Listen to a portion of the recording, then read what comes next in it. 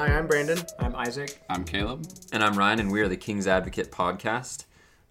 We just want to give a little disclaimer, like we always do, that we don't claim to be experts or necessarily scholars. We get together to learn and to edify one another. So definitely do your own study on what we talk about, and let us know if you feel like we have spoken falsely and we're misrepresenting God's word. But today I want to talk about being meek and kick around a couple ideas with the guys about what being meek means and what are some examples of it. Especially a little later on, I want to talk about a specific scripture that I'm sure we've all read, but I have trouble sometimes thinking of specific examples where I wouldn't want to. We'll get into it in just a little bit. Okay, but first we're going to read Matthew 11:28 through 29. Caleb, do you want to read Matthew? Oh, also Caleb's back. Yay! I'm back. And he's married, so... It happened. Yeah, it happened. So, Matthew 11:28 through 29. Caleb. Come unto me, all ye that labor and are heavy laden, and I will give you rest. Take my yoke upon you and learn of me, for I am meek and lowly in heart, and ye shall find rest unto your souls. For my yoke is easy and my burden is light. I missed your voice, Caleb. You did? Thank you. Okay.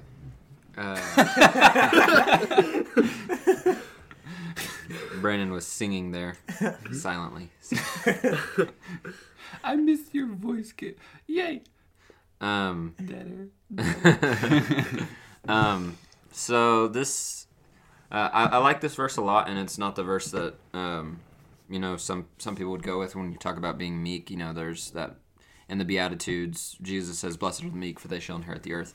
But I wanted to talk a little bit about what the word meek means, and how we can apply it in our lives, and what are the right ways to apply it, and what are the wrong ways to apply it. And so I looked up what the word itself means. And in Thayer's, it means, humble or gentle. And it's only used a few times, but I think J.R. Smith, he gave a lesson on this kind of topic a long time ago, and I listened to it on Penn South's website.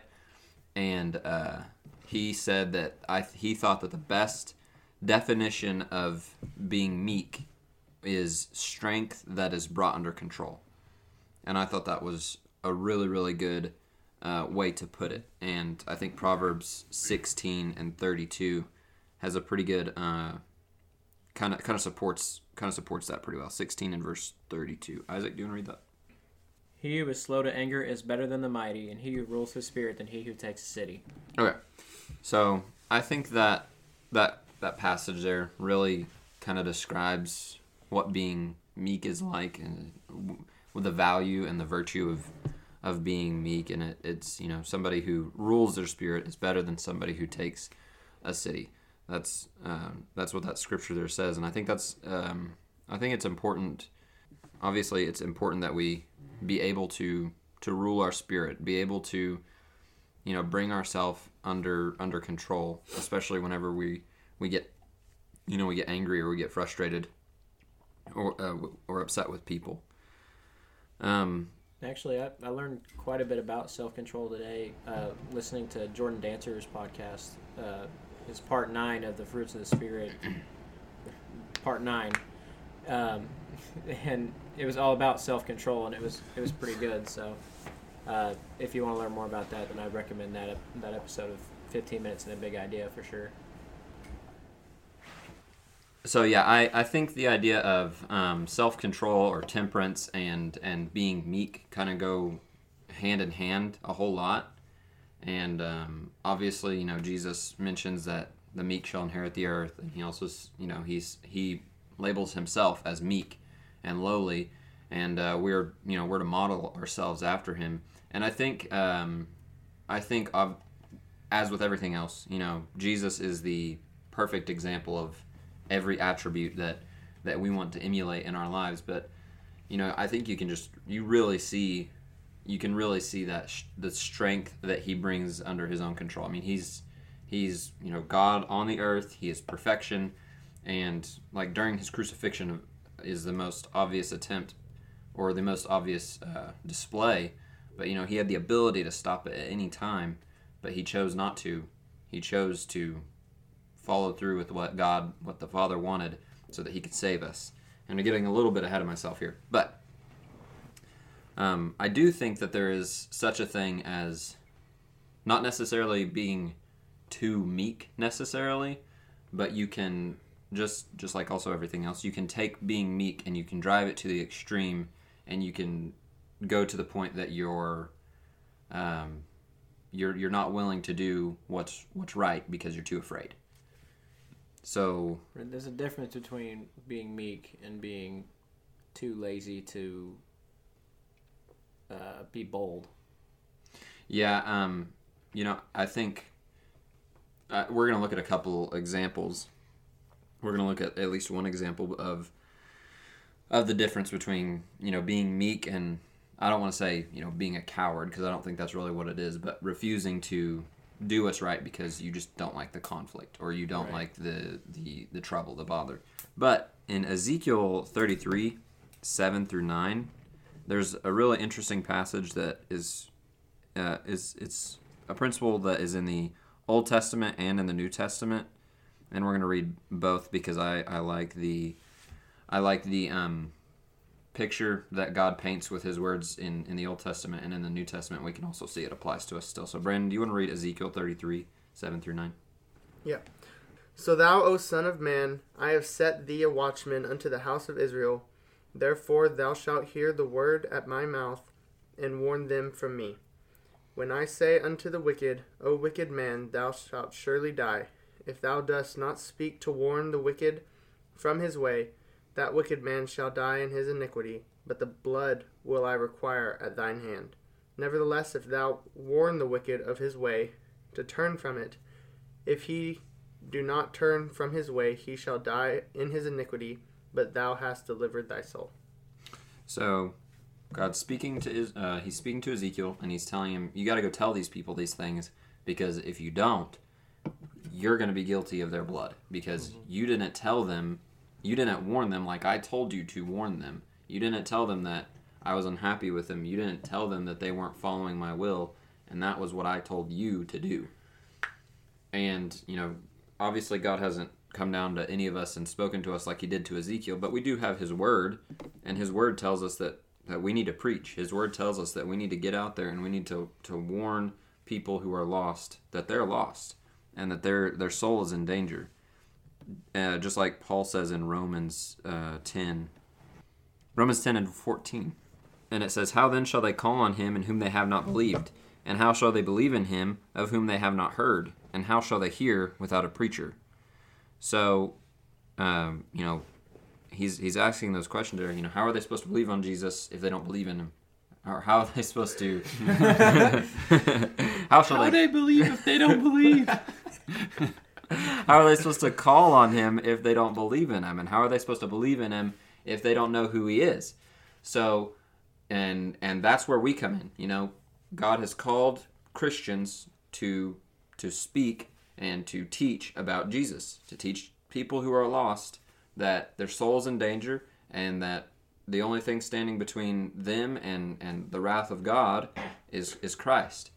And so we need to spread that message, and we need to be willing to take the leap and be bold for Christ and be willing to be, made fun of, or willing to take reprimand, or willing to be cast out from our friend group or our family or whatever it may be. And we need to speak to people who are lost and tell them about Jesus, because if we don't tell them and they don't know, then that's on us. It is on us. I mean, God is going to give justice to those who don't follow him, but if we just let them walk into hell, if we just let them walk off the side of the cliff and we don't say anything, then we're partly at fault too. We need to be willing to be bold. We need to be willing to, be meek. Yes, be meek in that we are not combative, we're not antagonistic, we're not violent, we're not unkind or cruel, but we are bold in standing up and saying, that's wrong, and this is God's will, and this is what God says. Mm-hmm. So I do think there's such a thing as being, too meek. Not really too meek, but you can take being meek to an extreme. I feel like one thing for me specifically, it could be with the rest of y'all, I don't know, but one thing that's kind of stopped me at times whenever I've been trying to convince myself to go out and to tell people about Jesus and to tell my friends and all these people is that I always go to the worst possible scenario. Yeah.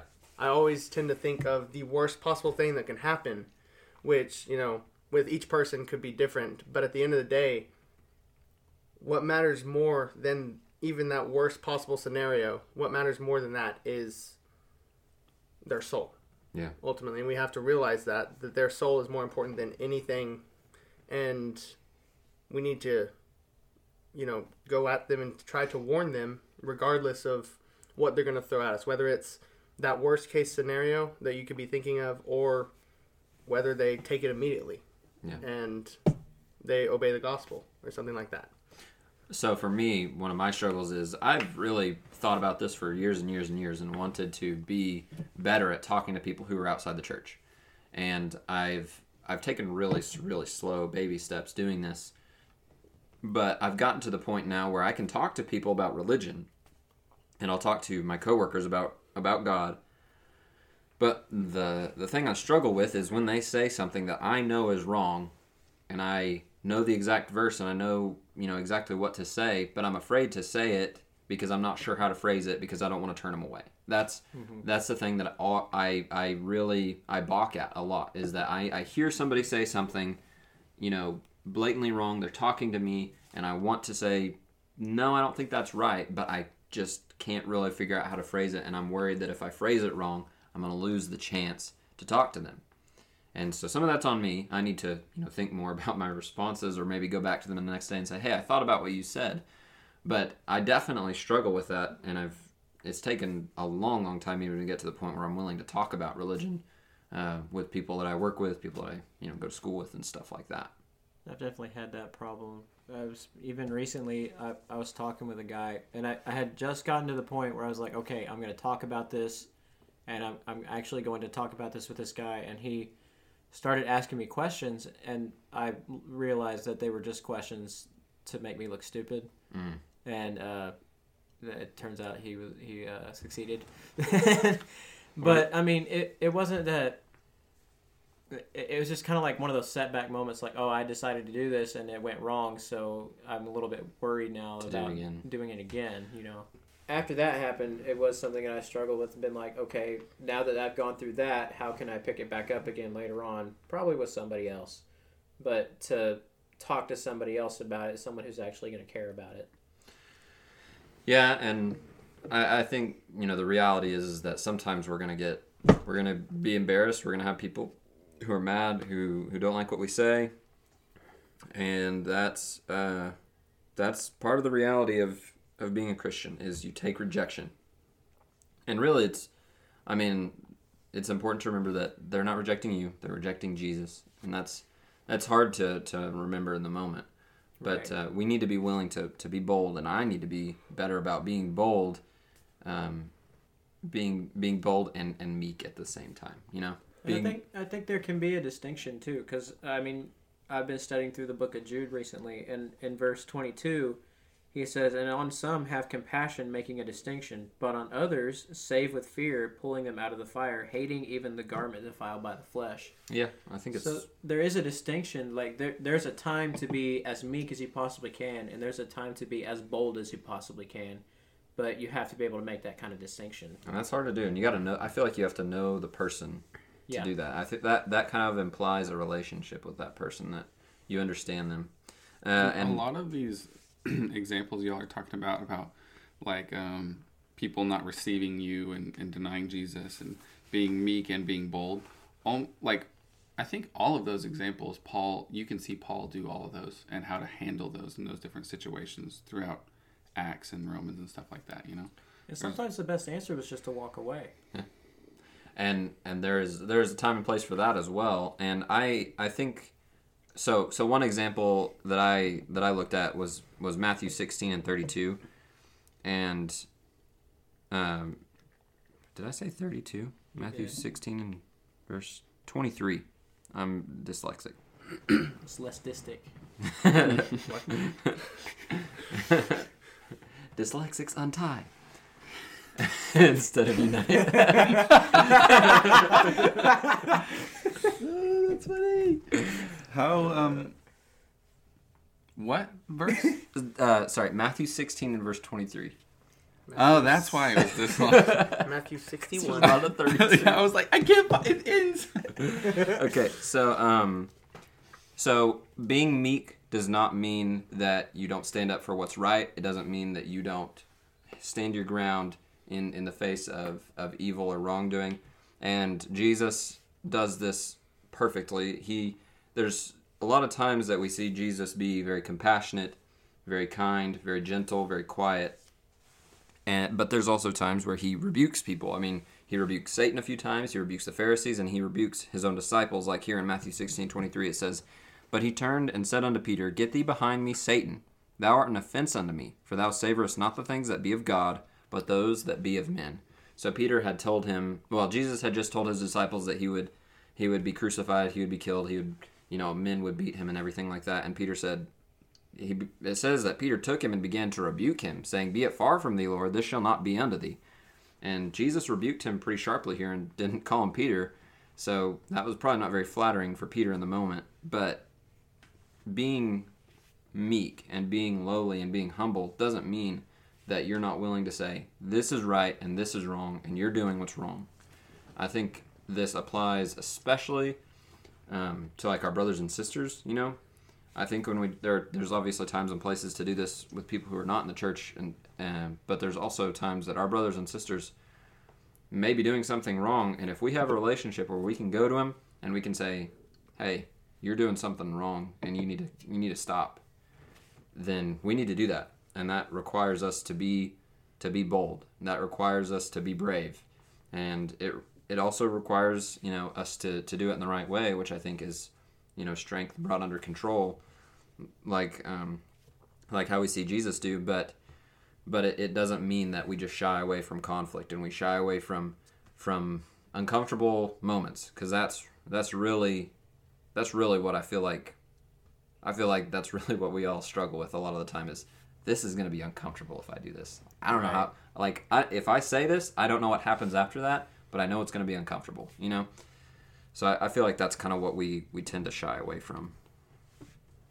Which if we would just put that feeling aside for a moment and get through the awkwardness, get through the uncomfortableness, and get to the other side of that, we'll understand the great reward that comes from that moment of awkward.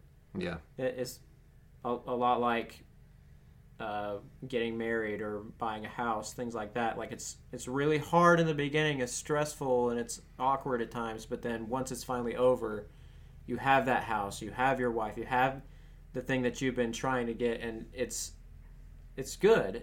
Was it God? Was it Jesus said the end of the thing is better than the beginning? I don't know what verse you're talking about. That's actually, I don't know that verse. Sorry. It may be a proverb, but the end of the thing... Oh, yeah, that wasn't from the Bible. No, it was in Proverbs. That was a Chinese proverb. I'm going to look it up now. Let's see. And better than beginning. Not begging. In the begging. Okay, Ecclesiastes 7:8, same author. The end of a thing is better than its beginning. The patient in spirit is better than the proud in spirit. So... if we get through that moment of awkward, that moment of stress and, fear, the end of it, even if they reject it, the end of it's better than that moment. Yeah. It's like, I guess a catharsis would be a good word for it. Like, at the end of all that, there's relief, or there's something really great that happens afterward. But it's like whenever you go up to the front in a church service to ask for prayers or to be baptized or whatever the case is, you're like sitting in the pew during the lesson, you're sweating, you're terrified to go up to the front. And for me, it's usually because I have some dumb feeling that everybody's going to judge me, which we all know is wrong, and that's not going to be the case. But once I finally make that first step and go to the front and ask for prayers, there's a huge feeling of relief. Yeah. After that. And support, yeah. And support, because you realize that those people that you were scared of that were going to judge you, turns out they're all here for you, and they're all going to pray for you, and they're all going to do their best to help you in any way that they can. I really like that example, Brandon. We do need to push through, the fear of it being awkward, the fear of, being rejected, and be willing to be bold for God, because really I think what being meek is about is you choose to submit to God's will, whatever God's will may be, and whether that's you deciding to stand up and say this is wrong, this is right, then you do that, you submit to that, or whether it's you deciding that, okay, I'm going to take punishment here, or I'm going to stay silent here because I think God's will is best being fulfilled by doing that, then you do that. In Luke 22 and verse 42, Luke 22 and verse 42, Caleb, do you want to read that? Saying, Father, if thou be willing, remove this cup from me, nevertheless, not my will, but thine be done. Okay, so this is obviously right before the crucifixion. This was when he's in the Garden of Gethsemane, and he prays, and I think this is a lot of what being meek is about. And there's so many different things you can talk about here. This is about what humility is about. This is about what patience is about, what putting God first is about. But I think we also see someone being truly meek. Christ has the ability to stop it. He has the desire to stop it. He has every reason to stop it, but it's God's will that he not stop it. It's God's will that he take that pain, he take that suffering, and he die for humanity. So I think that's a great example, and that's a great picture of what being meek is about. He brought his strength under control in order to submit to God's will. And that's what we need to do ourselves, is when we're angry and we want to snap back at somebody, bring yourself under control and don't do it, because it's God's will that you not. It's God's will that you preserve that relationship, that you allow God to do any punishing, or you just, forgive the person. So I think being meek has a lot to do with, refraining from vengeance, refraining from, snapping at somebody, refraining the negative emotions in your life from affecting other people, because it's God's will that you do so. I think that's or at least that's an area that I focus on a whole lot. And there's another verse that I think, that Peter writes in 1 Peter 2 and verse 19. 1 Peter 2 and verse 19 through 21. Isaac, do you want to read that? 19 through 21. Mm-hmm. For this is commendable, if because of conscience toward God one endures grief, suffering wrongfully. For what credit is it if when you are beaten for your faults you take it patiently? But when you do good and suffer, if you take it patiently, this is commendable before God. For to this you were called, because Christ suffered for us also, leaving us an example that you should follow his steps. So Peter writes that, and then he goes on to give the example of how Christ was perfect. He did no sin. He didn't lie, and he went to that cross and he bore our sins and he died on that cross so that we, like sheep, could be gathered together, because he was the shepherd and bishop of our souls. So he gives that example of, okay, I want you to not only take it patiently when you're beaten for your faults, but also take it patiently when you're beaten for other people's faults, when you're beaten for something you didn't do, when you suffer wrongfully and you do it because for conscience towards God.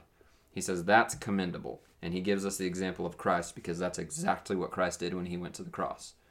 And I feel like that has a lot to do with being meek and not, I think I was thinking about this verse a whole lot before we started the podcast and everything, or this episode.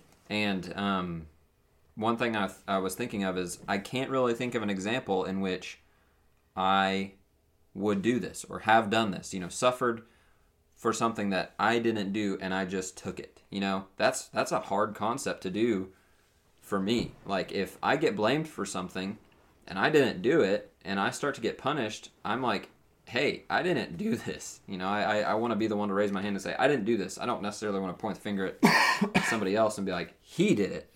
Mm-hmm. I just want to say, it wasn't me. You know, I didn't do this. So I think it's, I don't know. I was actually going to ask you guys for some examples of an area where you think, where you've done this in your life, or an example that you can think of that's like a really good example. Because I was trying to think back through my life, and I'm thinking, man, I don't see a whole lot of examples of that. And that's to my, discredit there. But I think this verse is just like so good, and it's so hard to follow, and it's something that we need to strive for, is that we, take it patiently. If you suffer wrongfully, you know what? That's what Jesus did. Why don't you be like your master? And that's hard for me to do today. That's hard to remember in the moment. I think that's hard for any person who didn't grow up in a place where Christians were hated to do as heavily as they probably would have been in the first century. These people were persecuted, murdered, taken from their homes, thrown in prisons for what they believed, and they still stood strong, and that's commendable. But us, you walk down the street, you meet at least 30 Christians. They're all from different denominations and backgrounds, but not a single one of them has, well, I don't want to say that, but very few of them have hate for each other or for you. So it's very hard to suffer wrongfully for Christ's sake when nobody's suffering for Christ's sake in America, really. That's true. That's changing now, but a little bit now, but that's going to be really hard for when that actually does start happening for us to be like, okay, we're going to suffer wrongfully when we've had very little experience with it.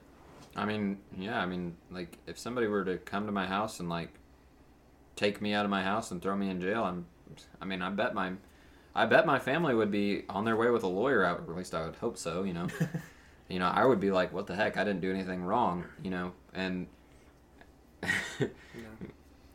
nope, they wouldn't be on their way. Thank goodness. But I think this is a really, really hard command for us to follow, but I also think it's like the picture of being meek. You bring your strength. You have the ability, the opportunity, and every reason to justify yourself, but you don't because of conscience towards God. And there are obviously times when you shouldn't do that. If you're accused of murder, don't just say, "Yeah, I'll take it." Right. Don't suffer as a murderer. That's another command. But I think this is kind of like the picture of being meek, and that's why he relates it to what Christ did when he went on the cross and he suffered for our sins. So. But does anybody have anything extra they would like to add? I'm the meekest person in this room. It also means humble. So. Oh, does it? Well, Moses said he was the most humble person in the world, so. Did he really? Yeah. He did write that, yeah. In Exodus? Yes, he did. Now Moses was more humble than any other person. He was the meekest man on the earth, yeah, he did write that. Anyways. So. I'm not equating you to Moses, by the way. Yeah, you're not even close. As close. You said the same thing. All right. Well, if anybody has something they would like to add, please message us. Let us know. We'd love to have feedback for every episode, not only this one. But without any further ado, this is Ryan. I'm Brandon. I'm Isaac. And I'm Caleb, and we are the King's Advocate Podcast, signing off.